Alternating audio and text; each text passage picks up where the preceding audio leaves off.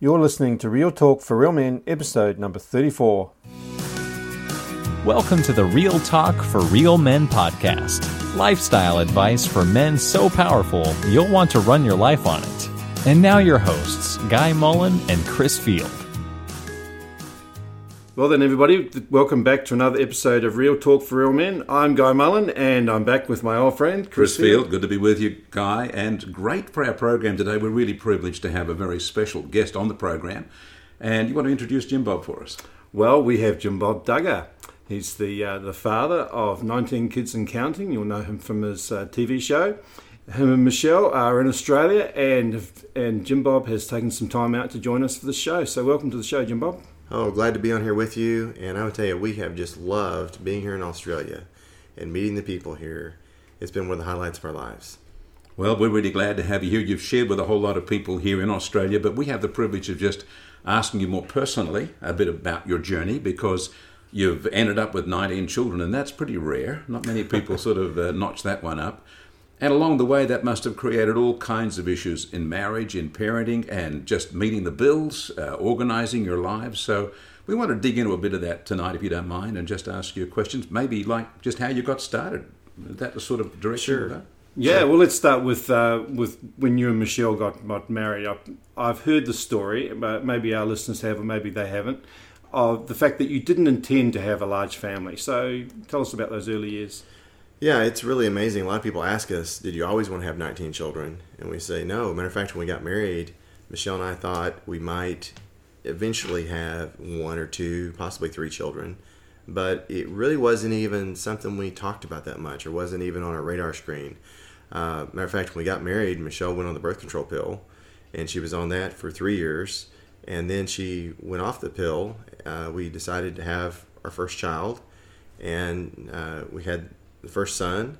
And then, we always heard it's best to space your children out. And so she went back on the birth control pill. And then something happened that really changed the course of our lives. We didn't know, but the birth control pill can also be abortive. And what happened was Michelle was on the pill, and she actually got pregnant while she was on the pill, and the pill caused a miscarriage. And we went and talked to the doctor, and we're so grieved about this. And after we read even the package there, it said that this can happen. And we just were so upset about this that the Bible says my people are destroyed for lack of knowledge. And I think a lot of people out there maybe use birth control and don't know the side effects. But as we started studying the scripture says that children are a blessing and a gift from God. And we really hadn't caught that concept before. Can I put a spin on that for you, Jim Bob? It seems that most of us in the Western world just follow the pattern of everyone else, right? Unless there's some kind of wake-up call. And that miscarriage basically was like a wake-up call for you, if I'm understanding. Exactly. And so, yeah, we had talked to a Christian doctor, and he said, yes, sometimes you can actually get pregnant and it will cause a miscarriage. Mm-hmm. And so that's what happened. So here we were trying to do what we could to control of how many children and which time and all this, and totally trying to manipulate ourselves. But as we studied the scripture says that children are a blessing and a gift and a reward. And it says if you're following the Lord, He'll, a lot of times give you children. Not all the time, but they're a blessing, aren't they? They are a blessing. And so our heart was, after that, was, Lord, we just want to give you this area of our life. And we just want to receive as many children as you want to give us. Did you imagine 19 at that point? We had no idea. We thought we might end up having 4 or 5 if we gave this area of our life to the Lord. But we were shocked to find out a few months later that Michelle was pregnant again. And then she started measuring a little larger than normal, and found out she was expecting twins. Mm-hmm. And so it was like God gave us a double blessing there. Yeah. And then He gave us another one and another one and another one. It wasn't too long till we thought, what have we done? We've got so many children, and we had like 7 or 8 children, and we were overwhelmed. How did your in-laws, how did your family, your parents feel about all that? It's interesting when you have your first child, people are so excited. Mm. And then when you have your second child, people are equally excited. But when you have your third child, people start questioning your judgment. Your sanity. And they say, don't you know what causes this? People, when you have 4 or 5 people start saying, they come up to you and say, are you Catholic? Are you Mormon? They make all kinds of comments.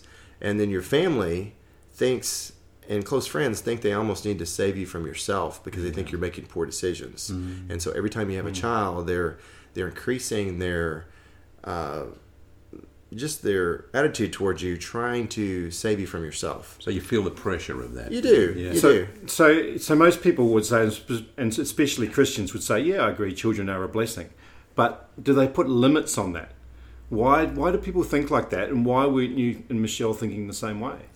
Yeah, so we did have that mindset before, but when we gave this area of our life to the Lord, we just felt like, God, we want to put this in your hands. We've had this in our hands, we messed it up. And so, but then when we got up in about 7 or 8, we really started re-questioning this. I was going to say, didn't you start panicking at about that point? Yeah, we started questioning. You count how many years of childbearing you've got left in the rate you're currently Lord, going. we've got all these children, and Michelle could have them like about every 18 months. She'd be pregnant for 9 months, and then she'd be off for 9 months, and another one. And so we thought, she can even get pregnant while she's nursing a baby. Yeah. And so we thought... And then there's health questions. Health questions. Is this something that's healthy for her? And you've got to pay the bills. Yes, and then feeding them all and clothing them all and all this. But it was amazing how just step by step, it seemed like every time we had another child, I would start a new business or do another business venture, just trying to keep her head above water. But God blessed all those things. Now, can I just cut in there about business? Because you weren't employed then. You were actually doing various enterprises of your own, were you? You've been business-minded. Right. I had worked at a grocery store for 5 years through high school, and then when we first got married, and it was actually when Michelle got pregnant with our first child, I quit working at that grocery store and started our own business. I had a small towing business and a little car business. I was buying and selling cars, and also had my real estate license. It was just doing whatever we could to make a living. But God blessed that business, and it kind of took off, and it was enough to provide for our family. Of course, we were living at a little house that was on a highway, and we had our business there, we had our house there, shop, and just trying to keep our overhead low. But it was about that time we also went through Jim Salmon's Financial Freedom Seminar. Yeah. And people can find that at embassymedia.com. .org. .org, okay. Embassymedia.org. And it's life-changing. We went through this Financial Freedom Seminar, and it really encouraged us. We purposed to get out of debt and stay out of debt. And a lot of people ask us, how in the world can you raise a family in today's world without debt? And my question is, how can you raise a family in this world with debt? Yeah. Because that interest will eat you alive. Penalty, isn't it? Yeah. Yeah. And so when we really decided to buy used and save the difference. My wife's always bought most of the clothes for the kids at thrift stores, and we bought sometimes even used furniture. We've always bought used cars, never bought a new car, and it's amazing how God has just always provided for our needs. We never had an overabundance, but we had at least just enough. And every time God gave us another child, God provided. Can I cut in with a question here? You're indicating that at around about maybe 7 or 8 children or something, there was a kind of a bit of a reality check here. Are we doing the right thing? How did you resolve that question? Well, it was there for quite a while. I mean, Michelle and I were doing everything, just changing all the diapers and then putting them all in car seats and, getting all the groceries and all this. And, of course, we did have my mom help some and Michelle's mom helped some. But when the kids started getting a little bit older and they were able to help, just they do little odds and load. Help kind of clean the house and do some things like that. It actually started becoming easier. Mm. And so, matter of fact, having 8 or 9 children was easier than having 5 children. That's right. That's what I tell a lot of families, young dads who have got 3 or 4 under 5. I tell them, look, if you train them up well when they're young and get them involved in doing the work around the place, and we learnt the buddy system from you and implemented that. If you do that, then it actually gets easier. Yeah, it does get easier. And so, in fact, it's easier now with 19, plus we have my nephew Tyler with us, so we have 20. It's easier with 20 than it was back when we had 5. And so because everybody works as a team, and we got older ones and younger ones together. But so we've heard it said, don't question in the darkness what you committed to in the light, or something like that. And so, you know what, Michelle and I just recommitted ourselves to the original plan that we had, that we felt like, you know what, we've committed this to the Lord, this area to the Lord, and Lord, we just want to receive the blessings that you have for us. And so we kept going. And I'm sorry I'm interrupting all the time, but you are interrupting a lot. I am a lot. It's my night for interrupting tonight. The issue, I like the word resolve, because it sounds like what you did, you stuck by the resolve you'd already made. Yes. But I guess there was an element of faith in that. Did you feel that it was a faith journey? We definitely felt like it was a faith journey, and we saw God provide for us every step of the way. And we saw so many supernatural things happen. And in provision, in just meeting our needs, and at the same time we had purpose to get out of debt, and we got completely out of debt. We were in the process of saving up. We saved up for 7 years, and then paid cash for our first house, debt free. And then we needed to work on it for about a year to make it livable. But then after we had the house paid for, we kept saving, and we saved up and purchased our first commercial rental property. And then we started having some income coming in while we were sleeping, and got our second piece of property, and then the third. And it's amazing, as that started working out and getting that extra income, God used that to provide for a family, and doing it all debt-free. Now, this leaves you with a wife who's exhausted, who's stressed, who's being stretched, who's solving problems if she's not changing diapers. And when she's not changing diapers, you are. Right, yes. How did you cope with those sort of pressures? I mean, how did you actually maintain your sanity? How did you maintain your marriage when you were just simply busy all the time? I think we just clung to God, clung to each other. And I remember Elizabeth Elliot, who was a famous writer, she had told her daughter, who had several children one time, her daughter had several kids, and her daughter said one time, that she was overwhelmed, and she was asking her mom for advice, and her mom said, just do the next right thing. And that's really what you have to do, is you just have to kind of prioritize, just do the most important things, and some things may fall by the wayside. But what we've learned is actually trying to keep up with the hearts of our children is probably the number one thing that we can do. And so sometimes I'd walk in and the house would be clean. Other times I'd walk in and, the house would be a mess and there'd be stuff everywhere. And I'd say, Michelle, how's it going? And she'd say, well, we had a big mess. One of the kids spilled something, made a big mess, and then you had this happen and that happened. And I feel like as husbands, what we need to do is be very sensitive to our wives. And we need to don't walk in expectations that, the house is supposed to be clean, getting upset or whatever. But we need to be just emotional support for them, telling them we love them. We need to figure out ways to show them that we cherish them, and so as a father, I try to help clean up, pick up, do what I can. Hey, let's take the kids out and go ride bikes. Let's go to the park. Living with a bunch of kids on a limited budget, there's a lot of things you can do that are very affordable. And a lot of times we'd go over to a nearby church and we'd ride bikes and go for walks and talk. And anyway, some of those even very inexpensive things to do are some of the best memories that we have. And often the most effective things you can do. Yes. Yeah. Susan and I used to be asked when we had just 5 children what it was like, and we'd said, well, the first child changes your life completely, and the second child you work a lot harder, and we would jokingly say the third child you don't really notice because you can't go any faster than you're already going anyway. You just have to fit it in somehow. But obviously then you just got good at fitting things in. I just look back. It's the grace of God that we made it through, and we're still making it through. We still have our youngest is 8 right now. It's Josie, and the oldest is getting ready to turn 30. And we've had our ups and downs in life, but God has been faithful to get us through.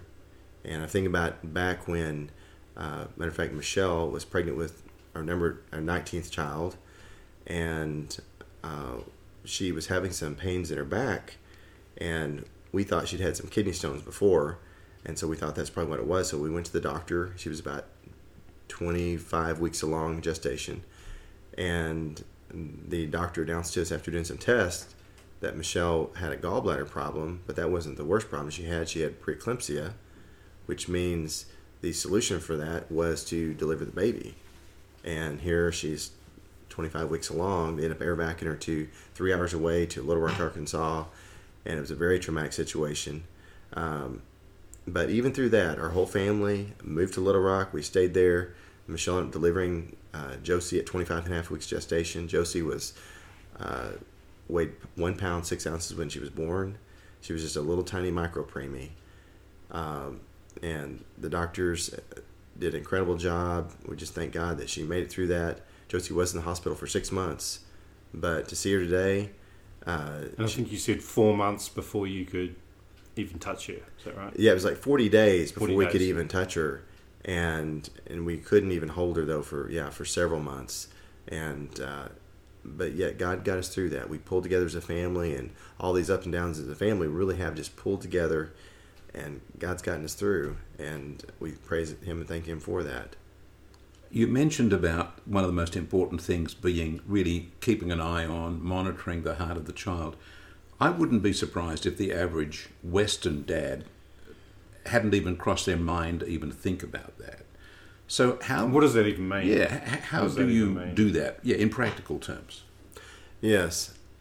I think it's important for us as dads, first off, to do an evaluation on our own life and to ask ourselves, what things in our life do we need to change? What things do we need to leave out of our life? Are the things we need to confess and get right with God first? And so that's the first stop. And then ask ourselves too, have we had an anger problem? Because most dads do. And that's something I think almost every dad struggles with that. And I remember one time just an example, I walked into the garage and there was my 2 oldest boys spray painting the floor. We just got some cans off the shelf and just having a big time spray painting the floor. What age were they then? And I don't know, they probably were maybe 7 and 9 or something like that. And so I blew up and got upset and I realized after I did that you know what, my relationship with my sons is more important than even that garage floor or whatever. And so I had to go back and apologize. And in different times during that time frame, I would stay calm most of the time, but once in a while I would blow up. And we went to a homeschool conference one year, and a father was talking about how he had an anger problem.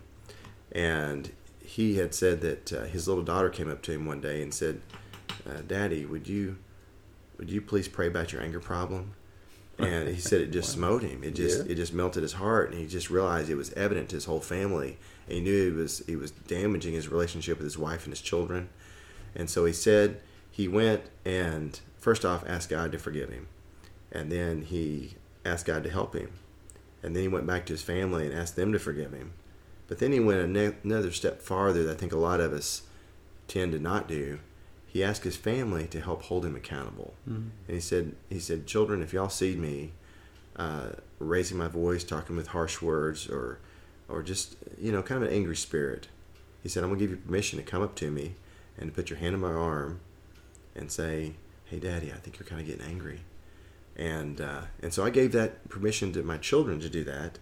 And, several times after that, they'd come up and say, "Hey, Dad, I think you're kind of getting angry." And I'd say, "No, I'm not. I'm just frustrated." Or I'm just, I try to make an excuse. And I'd say, "No, you're right. I'm sorry. Guys, I'm sorry. I didn't handle that situation right." And yes, our child may do something wrong, but we're teaching them how to respond by our response.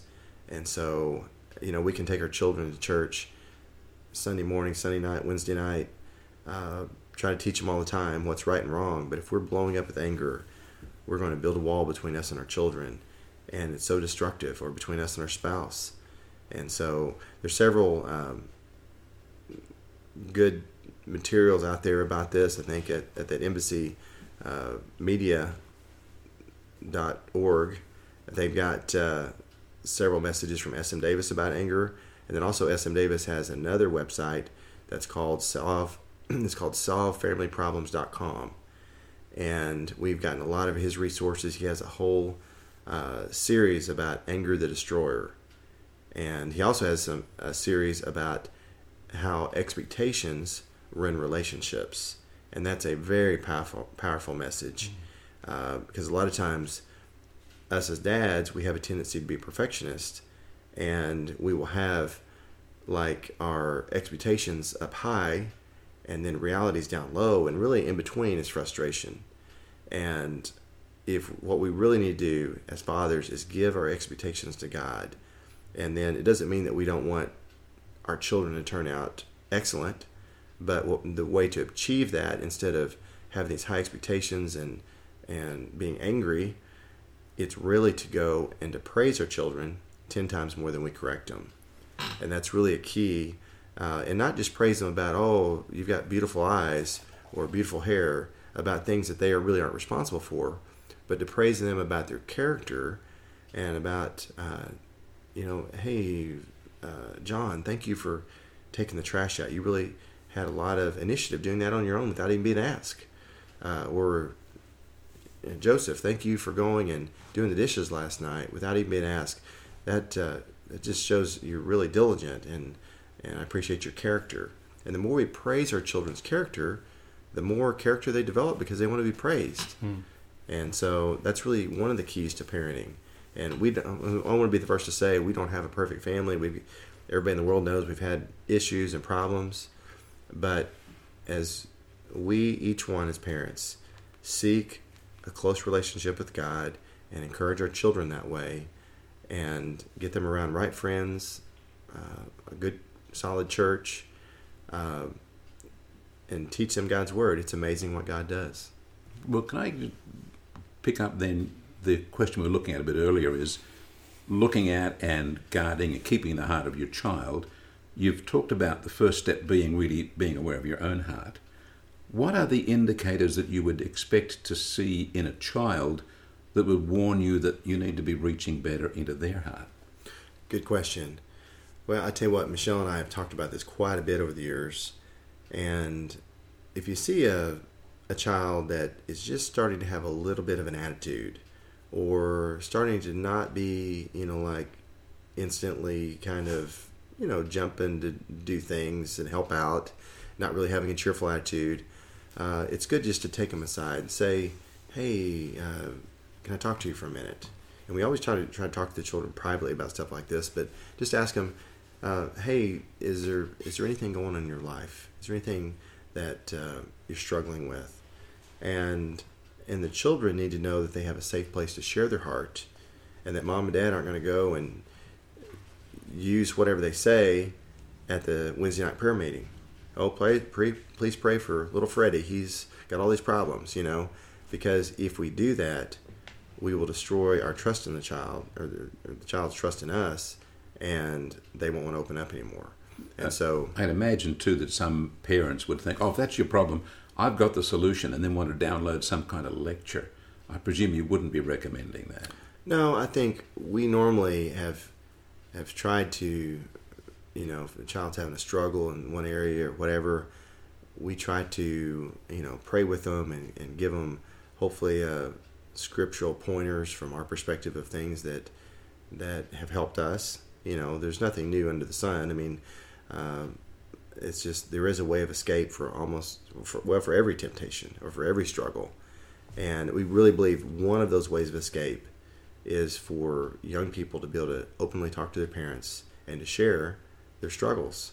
And when they do that and have that accountability, that really helps them to take some steps to overcome whatever they're struggling with. You know, Guy, I think if you're a father of 19 children, you're not only a husband and you're not only a parent, you're basically a pastor of a small congregation. That's probably a good point. Yeah, it is a challenge every day, but it causes us to seek the Lord more. And Michelle and I feel inadequate. We feel like God. Many times we feel like we're over our head, but yet God gets us through. One of the things that you talked to me about, or you spoke to all of us about here, is about the pyramid concept. And that's something I hadn't heard before. And could you explain that to us? Because I thought that was really powerful. Yes. Matter of fact, on our first date with Michelle and I explained to her the triangle principle, where you have God at the top of the triangle, and you have the guy on one side and the girl on the other side. And if you picture the triangle, the closer that two people get to God, the closer they get to each other. Or the farther away they get from God, the farther away they get from each other. And that principle works in a marriage relationship, in a family, and in a friend relationship. And so I think a true friend is someone who really points you to Jesus. And I think of my new son-in-law, that he tells his testimony of how when he was about 15, that was a time when he had some friends that really weren't that great of friends. They weren't really pointing him to Jesus. And he went to a Christian conference and ended up recommitting his life to the Lord.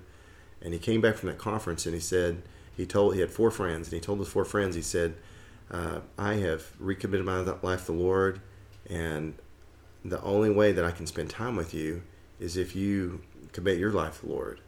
Well, 3 of those friends just blew him off, thought he was crazy, and they went off on their own way. But the one friend who had a lot of struggles before, his parents were divorced and different things, he said, you know what, I do need to commit my life to the Lord. And he did. And those guys became best friends. And they were like iron sharpening iron. His friend ended up marrying his sister when it was all said and done. And then Austin ended up marrying my daughter Joy. And so it's an amazing testimony. And that's really true friendship, is when we are trying to disciple others. Matter of fact, Jesus didn't tell the disciples to go out and make friends. He said, go out and make disciples. And one of the things that strikes me about that concept, that pyramid concept, is that one of the things that motivates us is vision, right? What do we want to achieve in the future? What do we want our life to mean? What do we want to look back on and have that sense of achievement for? So what is the thing that we're working towards? And it seems to me that when we've got a husband and wife who have their own vision and they're not aligned, they're separate visions, then of course they're going to be moving apart. And if they're being forced to move together, then sooner or later that's going to break down. And if you're both focused on God and what He is saying about your future and about the plans that He has for you, then they're going to be in sync. And so you're both going to be working towards that same point, aren't you? Is that what you found? That's exactly right. That's exactly right. And I've thought about, even when Michelle and I got married, we got married pretty young. She was 17, I was 19, but we both had a heart for the Lord. And really, you wonder, when should a couple get married? It's really when two people can do more for the Lord together than they can apart. And that's really kind of, I think, what the Lord would have people to, when they're supposed to get married, and as long as they can support themselves and serve the Lord together. So if we could summarize, what are your five tips, main tips for, maybe there's some of the things you've already said, maybe there's some things that we haven't brought into this show so far. What are the 5 things you want to leave fathers, husbands with, to go away and to pray about and to think about, that they can implement in their lives, that would really set them on the right track? Well, I think number 1 would be your personal relationship with Jesus yourself, to make sure that there's no secret sin. And I encourage husbands to go, and if they've got secret sin, to go and to humble themselves and go and apologize to their wife and share that with them. I know that then you may even have to have somebody else there with you, but to go and to make those things right. And it's very humbling. But Michelle and I both are each other's accountability partners, and that's been a wonderful thing. And then that has transferred also to our children, that we're really our children's accountability partners. And then when our children get married, we transfer that accountability over to their future spouse. And when somebody knows everything about you, good or bad, and they still love you, that's the deepest kind of love you can have. And which is what the love that God has for us, right? Exactly. Everything about us, everything we've always done, and He still loved us so much to give His own Son for us. And then for fathers, we can't afford to be this roller coaster father where today we're up, tomorrow we're down, while we're in depression. We need to be steady. We need to be a solid rock for our wife, for our children, for our grandchildren. And, in today's world, there's so many things to get into, for us to get into, for our kids to get into, grandkids. And we need to be someone that points them to Jesus. And that might be the third thing is the Bible says don't make provisions for your flesh to fulfill the lust thereof. There's so many things in today's world that can derail us off of the path that God wants us to be on. It could be the TV. It could be the internet. It could be just hobbies. I've really, early on, I saw a lot of men they'd go out and they'd spend hours and days out hunting and fishing and all this stuff away from their families. And I thought, that stuff's all fine and good, but I really wanted to have a family focus and make my family my hobby and to do things together as a family. And even church could be something that can separate families out. Everybody's involved in different ministries. Early on, we decided we really wanted to do things together to minister as a family. And so we'd go to church and we'd be in the Sunday school class together, and we would serve the senior citizens and other people. And it's a joy serving together. And let's see, other tips for your relationship with your wife. Honor her, cherish her, and never let the sun go down in your wrath. That means if there's been a disagreement or something that's happened, make sure that you make it right as quick as you can the day that it happens. And it's not something we should go and just say sorry. It should be something we go to our spouse and humble ourselves and say, hey, I was wrong earlier when I said this or that, and or did this or that, whatever. Will you please forgive me? And for our kids to see, you know what, Dad humbles himself and apologizes. And then that teaches them how to do that. And that really teaches them how to resolve conflicts with each other. And then one of the basic fundamentals of Christianity is also not only asking God to forgive us for what we've done wrong, asking other people to forgive us for what we've done wrong, but it's also forgiving other people who have wronged us even before they ask. And I can think back a few times where people have hurt me in my life, and I've learned that I need to immediately say, God, I choose to forgive that person, no matter what it is. And Jesus set the example on the cross. Here these people had nailed him to the cross. They put a crown of thorns on his head. They did all this mean stuff to him. They whipped him. They beat him. And he could have instantly killed them all.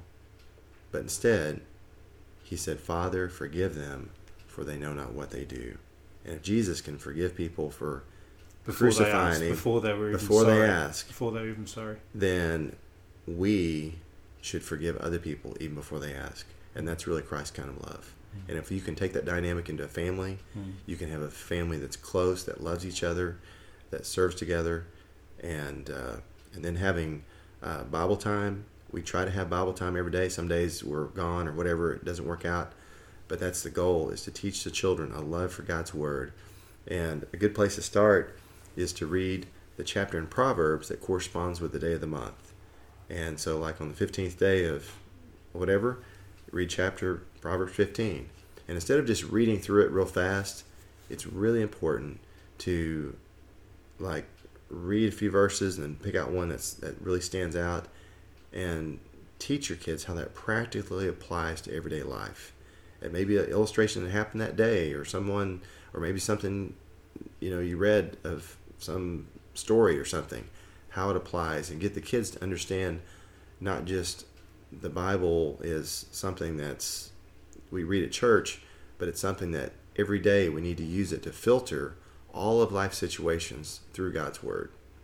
Now, let me just say to our listeners, Jim Bob's just served up a whole platter of things to follow on, so probably you need to listen to this podcast several times and capture that. But Guy and I had the privilege of sharing a barbecue evening meal with Jim Bob and Michelle and their children, and the children bear out the fruitfulness of the very things that Jim Bob's talking about, don't they? Oh yeah, absolutely. They, they are just such a delight to interact with. They are just they're so mature. Sometimes you wonder. I'm talking to someone who's 16, 17, 18 years old, and they've got an incredible maturity and a real interest in talking to you, an interest in what's going on in your life. And they're all individuals too. They're quite different. Oh, they're all very diverse. Some of them are quiet. Some of them are talkative. A real chatty like you, Chris. And it's been such a delight to get to know them. So very genuine. And Jim Bob and Michelle and their kids. There are a few people in the world that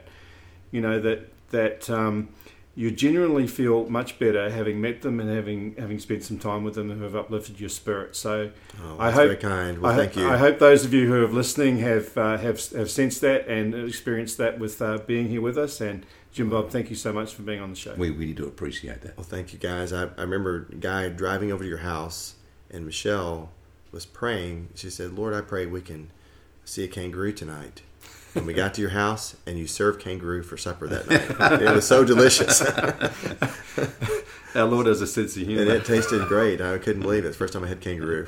All right. If you're not in Australia listening to this, then get over here and try some kangaroo steak. All right. Well, thank you very much, everybody, for listening in, and Jim Bob for being so kind. And, of course, people can catch your video programs on YouTube. And what are your websites? Our website is duggarfamily.com. And then also you can tune into TLC for the new show is called Counting On. Mm-hmm. And the old shows, which you can watch on the other formats of 19 Kids and Counting, or the first show goes back to 14 Children and Pregnant Again. And it goes around 200 countries, you said? Yeah, 200 countries around the world, and there's probably 250 shows or something we've done over the last 14 years. Yeah. Well, we just praise God for the opportunity that you have to touch people around the world and for the privilege of meeting you and interviewing you. So, Jim Bob, thank you so very much. And don't forget to come over to our website as well, www.realmen247.org, and we would love to have some feedback from you as to what you got out of this show. Jim Bob, I'm sure, would love to hear what it was that spoke to you. So please get in touch, and until next time, bye-bye. It's time to go. See you then. Cheerio. Thanks for listening to the Real Talk for Real Men podcast at www.realmen247.org.